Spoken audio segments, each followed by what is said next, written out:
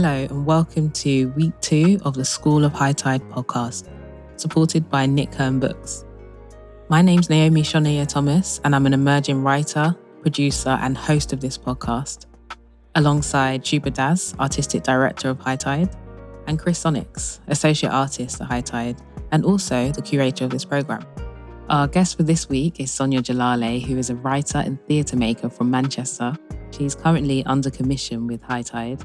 Her previous work includes Happy Birthday Without You, which was a comedy solo show, which she created and toured to the Kiln Theatre and Payne's Plough's Roundabout at the Edinburgh Fringe Festival. She also works a lot in community theatre and has worked with companies such as Donmar Warehouse, Company 3 and Hull Truck. This week's episode is all about the value of joy in theatre, from creating work that's joyful to bringing joy into your creative process and the power of using joy to shape your career as an artist.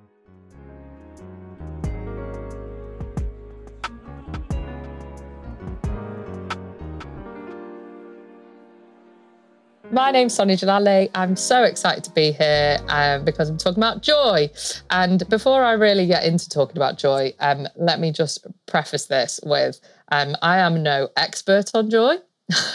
I have no right to talk about how to gain joy or this is not a self-care podcast, because if it was, then there is absolutely no way I would be allowed to be on it, to talk about it or anything. But what I do want to talk about and why I'm excited to be here is talking about the value of joy in theatre. That feels like a cool conversation to me. And actually it really landed in my mind recently on a writers group that I'm in. Emily Lim, who is a brilliant director and runs public acts at the National Theatre and does those huge community theatre projects that they have on there. She was this guest speaker in this writers room that I was in, and she said that she thinks a lot in her work, and they talk about this a lot in public acts, that their work is all about creating unity through radical joy. And that really landed in my mind and just really spoke to me, because I think I'd sort of instinctively been doing this thing with my work, but I hadn't really been able to name it or label it in my mind. And that it really helped. The idea that any joy should be radical is so sad and shouldn't be. Of course, joy shouldn't be radical, but I think it is. I think where there's adversity, then I think that joy in the face of that adversity is radical. And I think it's something that I see a lot in community theatre that I do. And celebration being a huge thing. Sorry, I just thought celebration came up a lot actually in this workshop that we did for School of High Tide. A lot of the writers were talking about celebration and celebrating cultures specifically, and this idea that when your voice is underrepresented, I think there's a really powerful and radical thing in taking control of that narrative. If joy comes into that, then that's radical to me. I think often for me when I'm writing, I think up until your session maybe, I think joy might not have been the top of my list of things that I was trying to do. But now after hearing you speak, I'm like, this is so important. I think I don't know if it was you who said it or someone in the class said about representation on stage. You can't be it if you can't see it. And if we're only seeing ourselves on stage in trauma or going through some kind of crisis linked to our identity, then how do we ever develop, I suppose, even as people? Because you can't even imagine a world in which we're not going through those traumas on a daily basis. It was one of the big topics that we talked about, and it highlighted how much of a problem it is and how far we've got to go in that. In that, a lot of the writers felt that they had been steered towards writing stories about their trauma or about their culture's trauma, and that can't be. We have to be able to reimagine the way we tell these stories. Yes, trauma is absolutely part of it and pain is part of it, but so is hope and joy. It has to be. I think it really has to be. I think we're doing any culture an absolute injustice and a disservice if we're not allowing all those different sides to it and all the light and shade to be shown on our stages. I think it's a real problem if we can't do that. Yeah. Sometimes I think I want to speak about an issue. And maybe a play is a great way to bring that issue to light and to make audiences feel uncomfortable.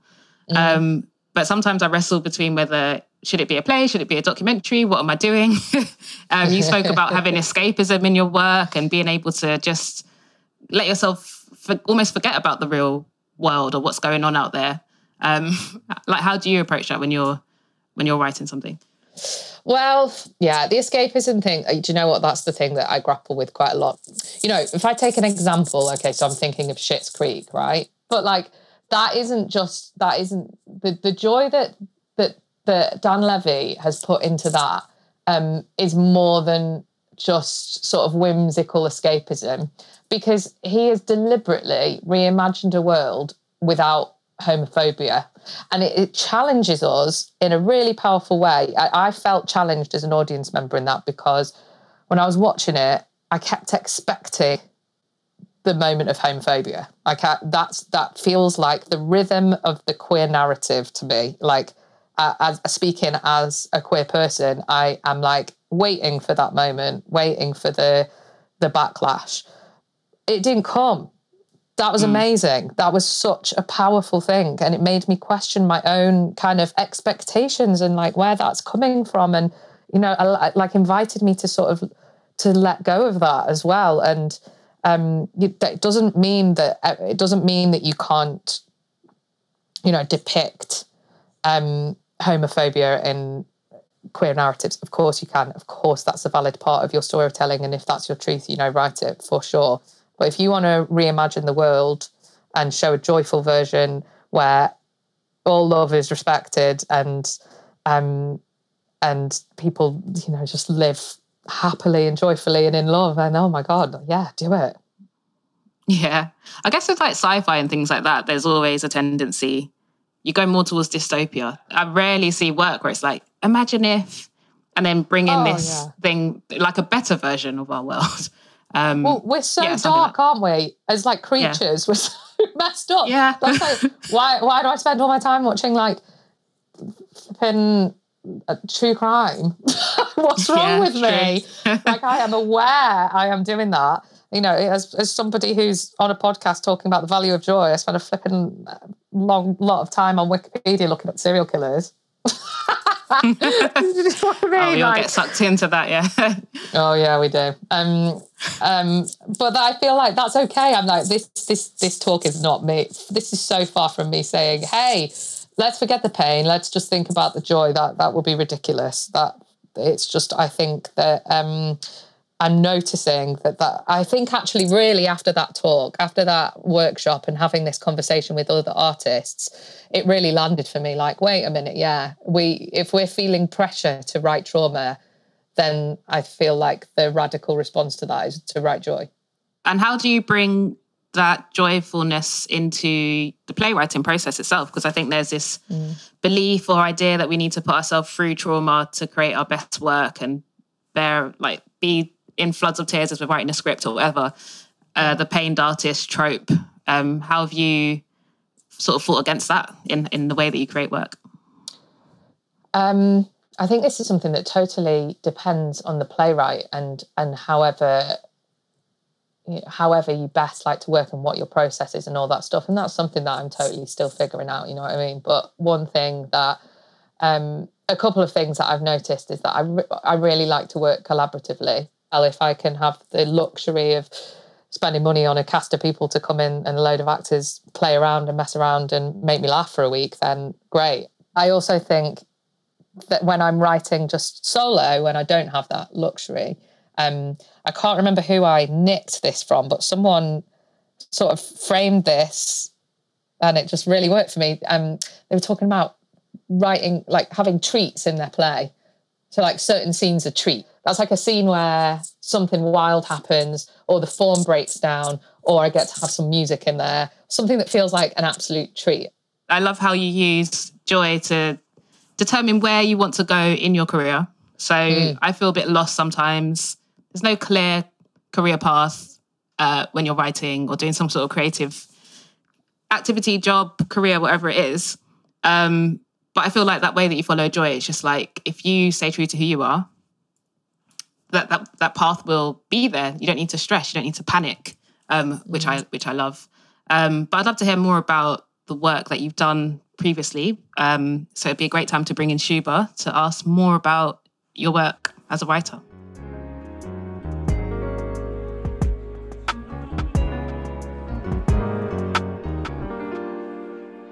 And here Shuba is, delivered to you via the internet waves. Sonia, it is a joy, of course, a joy to have you with us in this podcast series. As we were putting this together, we felt your voice would be just so important, not least because you're currently playwright under commission to us at High Tide, and our note sessions and conversations have been amongst some of my most joyous experiences in the last year or so, with lots of post-it notes, importantly. Oh, yeah, bit always. of Britney chat. Always. But also that, of course, your principles are clear in the works. The play that Sonia is creating for us, a play called Oh We Do Like to Be, is hilarious and joyous and unexpected and playful, but also full of real heart and covering some really serious ground as well. I suppose one thing that struck me about this radical need for joy is what you feel the place is for that, and whether that's been affecting you as you've thought about our recovery from the experience that we're currently in, the pandemic, this experience of lockdown, and whether a need for joy feels even more significant in these circumstances. Yeah, totally. It's something I've been thinking about a lot, and I think a lot of artists have been as well. I think the main thing to acknowledge is that we're all grieving. We've all lost something in the past year, and I've been thinking a lot about that grief, and I've been learning a lot about it as well, because one thing I think this pandemic has thrown up an opportunity to do is to open up that conversation around grief and loss and death and failure, that I think has kind of been something that we're a bit scared of as a society, and we don't really talk about very much. And there's lots of movements to talk about this in schools more. Include death education as well, in the same way that you have sex education. That's been something that I've learned about recently, and it's really opened my mind up to how important that is, and how that should be something we should be doing. And so when you think about grief, and part of that process is absolutely pain, of course, but that pain needs acknowledging. It needs acknowledging, and it needs experiencing. You need to be allowed to feel it in all its many different shapes and forms. But I think also a really important part of grief is hope. It's the bit that allows the healing. And yeah, it's so important that you don't skip over that pain bit to get to the hope, which might be, I think we'll have to keep our eye on that. But equally, it does no good to just dwell in the trauma. And so as theatre makers, I think we have that kind of responsibility to hold those two things together. And I think those two things can be done in tandem and should be given equal weight. I think it's just going to come down a lot to listening to what people need, and allowing ourselves to, I don't know, express our own truths. If what you need to do is have a massive laugh, then that's what you need to do. And I hope that theatres are able to open up their stages to all the many, many stories and different feelings we all need to express. I look forward to that. It's definitely something I want to do. So it's interesting you mentioned comedy there, because, one of the things about writing joy, and one of the scary things, I'll tell you, as a director, directing comedy is terrifying, because if you're directing a very serious play and everyone's very still and very silent, you can say to yourself, oh, yeah, they're thinking about it. They're really thinking about it. If you're directing a comedy and you don't get the laugh, then you have messed up, which is terrifying. So those have been amongst my most nerve-wracking kind of opening night experiences. But that thing about comedy, and I suppose it's close to joy, that idea of being funny and creating scenarios and situations that lead an audience to laughter. And that is, as I say, it's terrifying for me as a director. It's terrifying for many young writers as well. I wonder if you have any top tips or thoughts to pass along about engaging with this idea of comedy. That's a big one. Here you go. His top tip: how to write comedy. No, come on. No, I do not have that. But what I can say is, like, no, I can't. It's so difficult. Writing comedy is so hard. And I think I can't, there isn't like I can't do that. I'm not good enough to be able to give you that A to C. But what I can do, what I can say is, like, what I notice is really important in comedy. Surprise. Like, surprise, it has to be unexpected. And that doesn't mean like, oh, you have to say something really out there, or you have to push the boundaries. No, I don't mean that. I just mean just the constant, the way that it's kind of what actors do with improvisation. It's just really being really playful and surprising the other actor that you're playing with the balls that you're kind of throwing them. That's a huge part of it. I think rhythm is so important. Like, I do a lot of, when I'm writing, I actually sometimes I kind of beat it out like a little drum, like a little sad drum, and like and that it's so not technical. I don't know what I'm doing. I don't have there's not a formula or anything, and it's not like a iambic pentameter thing that I'm doing. It's just like I need to go. Oh, it feels like there's a beat missing there. Oh, now the laugh. That lands a laugh. It's difficult to explain, but it feels like rhythm's a really important thing. And truthfulness. But it's just all about truthfulness. Like, if you can feel the writer writing a joke, there's nothing less funny than that. Like, if it's just all about the truth of the character, and if the character is just being entirely if it's just entirely rooted in the truth of that character, it's more likely going to be funny, I think. I think some of the great comedy writing that I've encountered is about that, about the character having that truth and that three-dimensionality, and then the humour arising in what situations are thrown at them, and their response being truthful. And it's interesting you talk about rhythm within that as well, because there is such a rhythm to comedy. Actually, we know instinctively when something feels like it's a punchline, or when you feel that setup and delivery, that expectation and payoff. And it's something really subconscious within all of us as human beings. But I do think one of the skills to cultivate as a writer in that space is your attentiveness to that, and knowing that there is a kind of intrinsic, and as you say, it's not necessarily iambic. It's not something that you could put a kind of musical chart next to and kind of figure it out as a code. But there is just something in this idea of payoff. I was really interested also to hear you talking about surprise there, because as human beings, one of our natural responses to shock is to laugh, actually. So that idea of how surprise functions within plays to deliver that kind of jolt into comedy, that jolt into laughter, feels really important.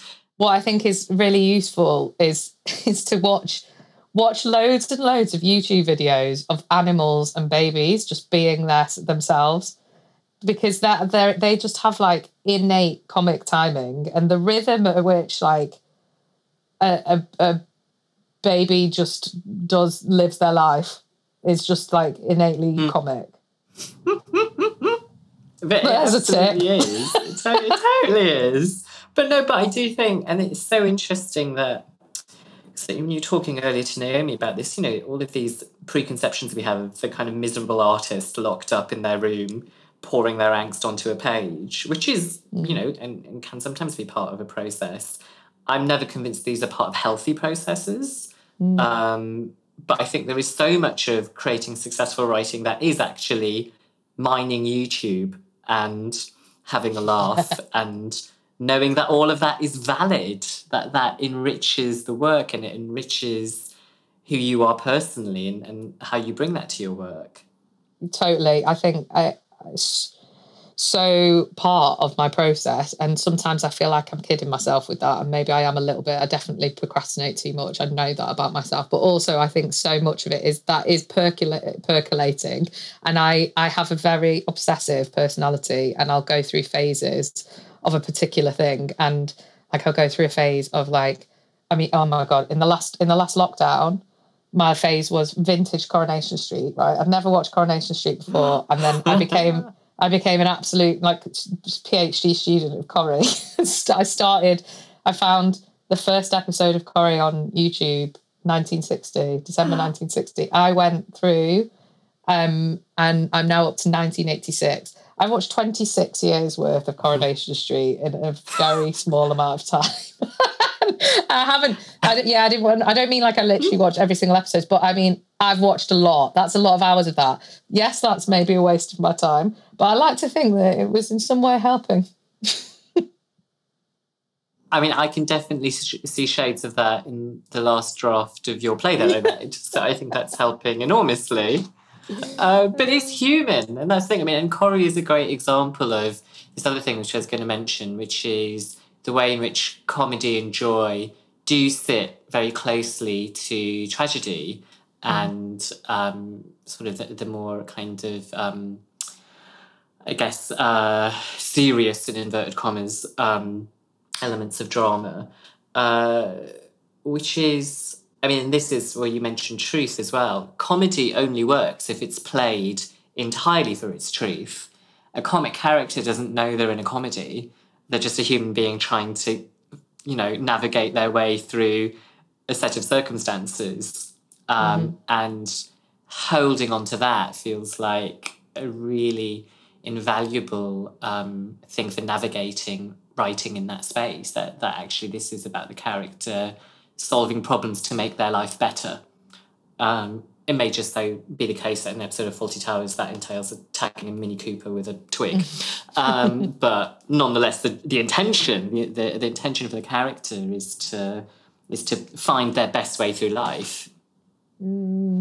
I think, the two things sitting so closely together. Like if I think about actually some of my favourite comic episodes of sitcoms have actually also been incredibly sad. Like the episode where the nun dies in the royal family is just one of the most beautiful bits of television I've ever seen.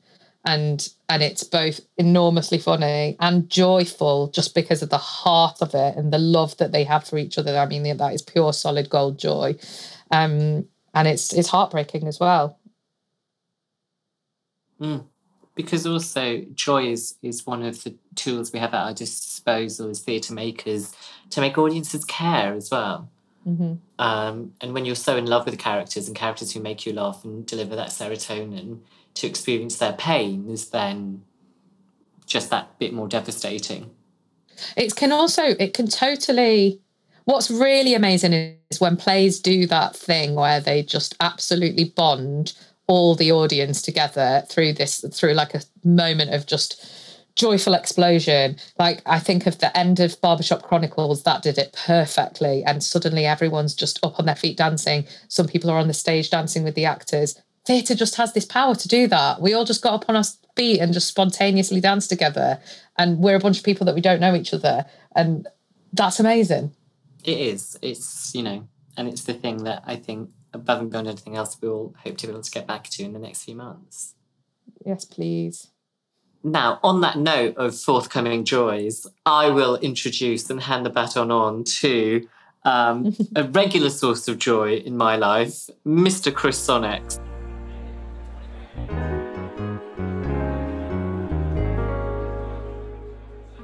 Thank you, Sonia, for doing the workshop and doing this podcast. Joy was one of the things that that was the thing that I was most passionate about, or one of the things I was most passionate about when we were putting this together, because I also see joy as such a sort of rebellion in so many ways as well. But I always think, when I, growing up, on a council estate and everything being quite dire and having quite a lot of trauma there, but there was always joy around, and you could always find something that was funny. And then you go and watch theatre, and then every time you see something that's like working class council estate, it's like killed a dog, raped a mum, kind of. It's so disempowering.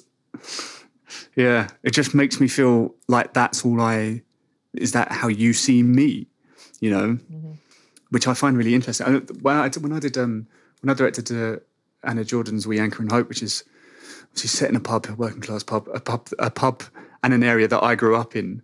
And I don't normally give this much mind reviewer-wise, because I think everything is valid. If you feel something, you feel something.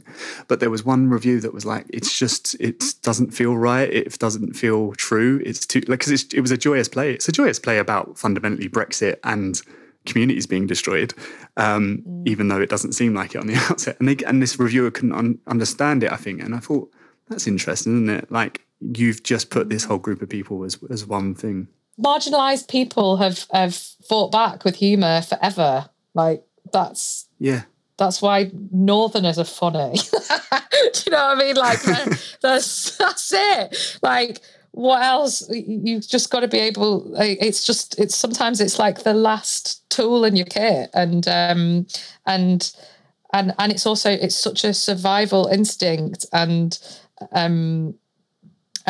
I think if that review doesn't get it, well, it's their loss, isn't it? If they didn't get it, that's absolutely fine. And it's just interesting.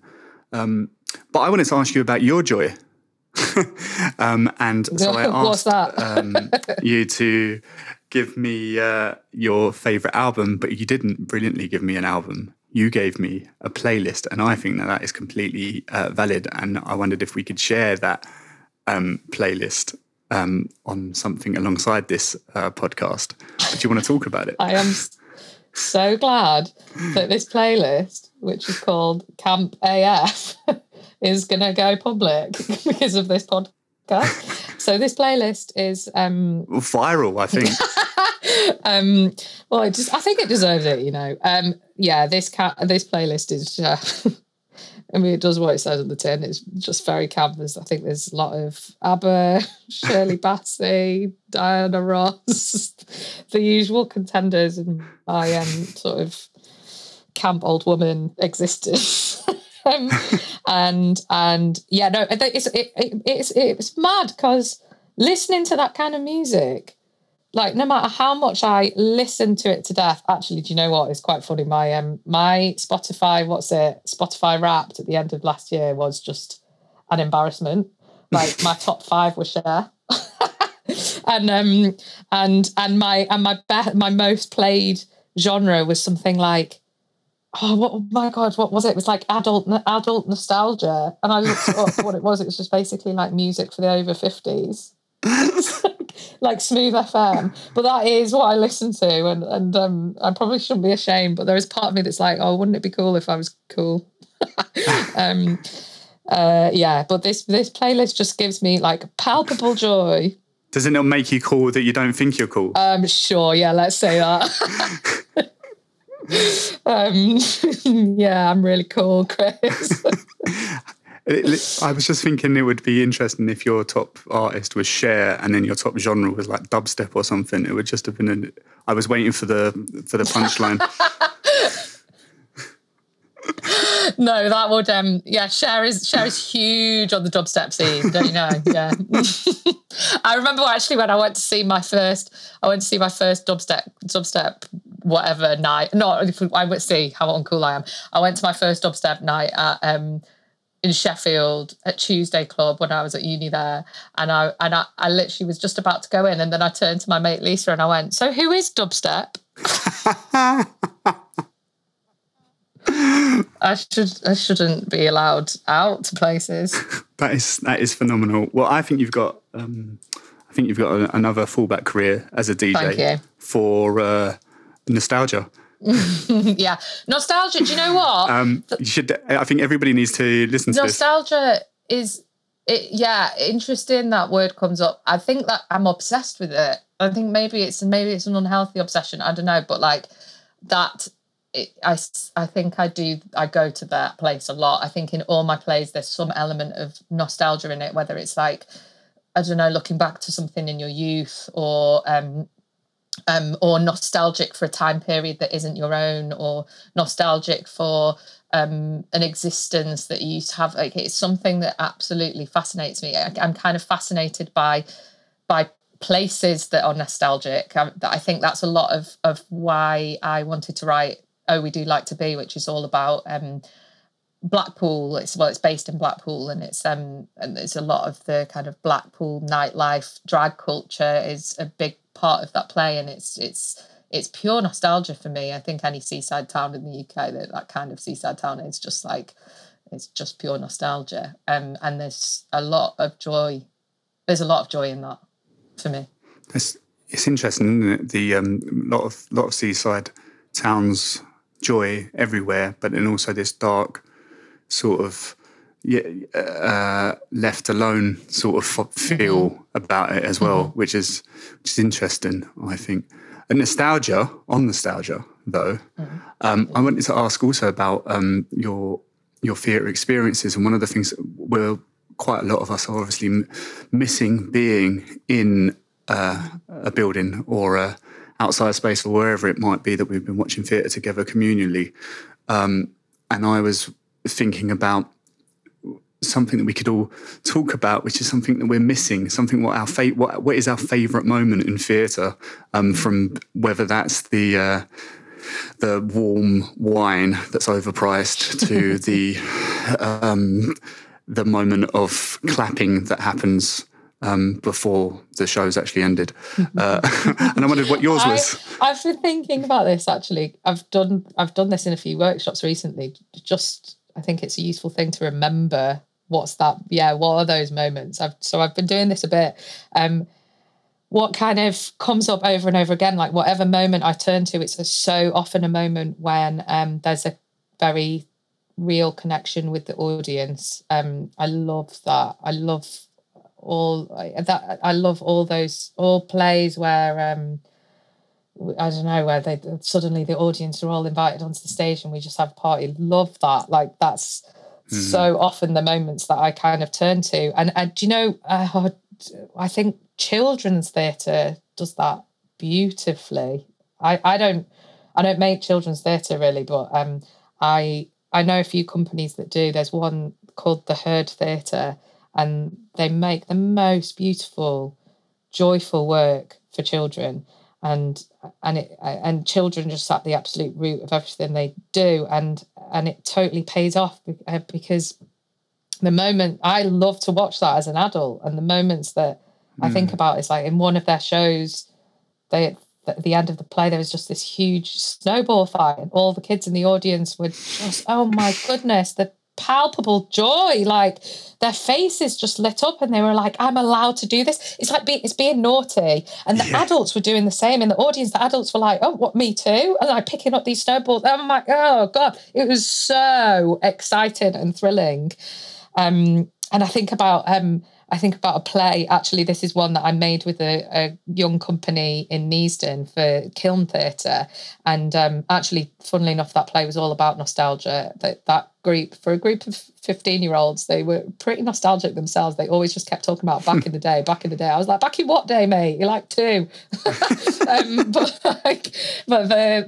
they were very nostalgic as a group. And so we talked a lot about like children's birthday parties that remembered. The whole play was about reminiscing. And then anyway, at the end of the play just broke down into this big party, and they all got all their family members that had come to see it, all their aunties and their mums and their sisters and their dads and their grandmas and their brothers and everyone just got up on the stage, and they all just danced to Candy. And it was the best. It was the best. And then they all just like, this trolley of sausage rolls came out, and everyone was just having like party food, and it's still theatre, but it fell apart into something else, and it's gorgeous. Those are always the moments that I think about now when I think about what theatre has the power to do and what joy it can create. It's really made me feel nostalgic right now on a Friday evening on what I'm missing. It's going to ask about pieces of advice that you would have given to yourself, or just one piece of advice that you would have given to yourself early on when you were doing the acting and decided that you wanted to be a writer, that would be helpful for people listening in. I mean, I think eventually I kind of listened to myself and did this anyway. It just took me maybe longer than it needed to, but I think it's I mean,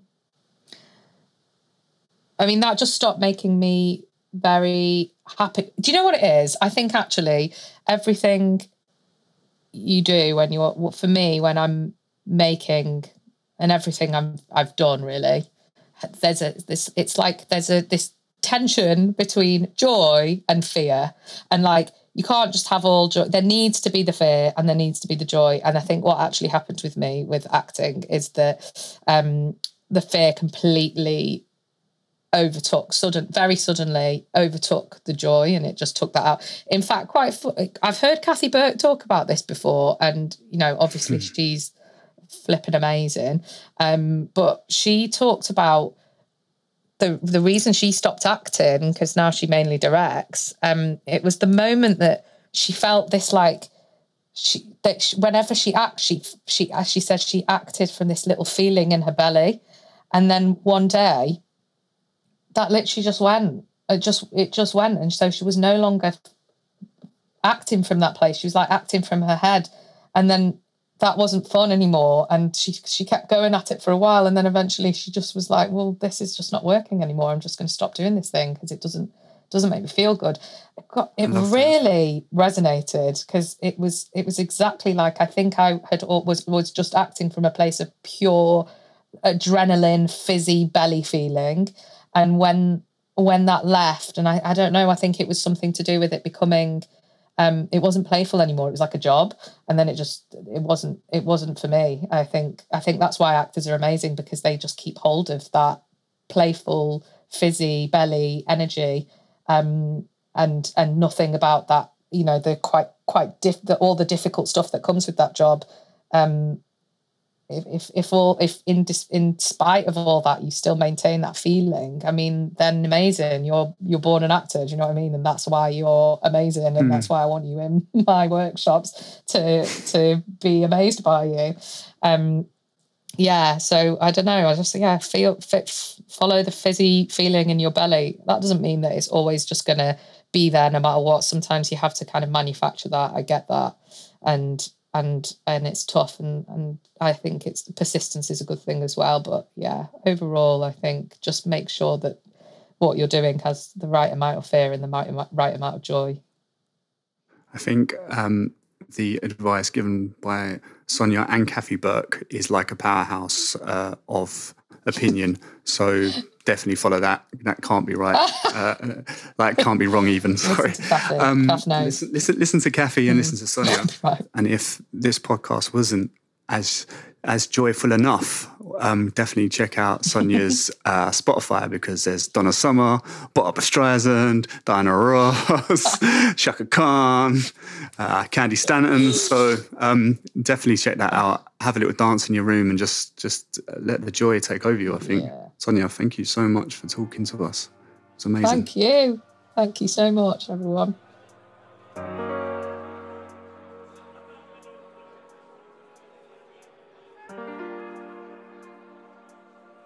This podcast was produced by High Tide and supported by Nick Hearn Books and Lansand.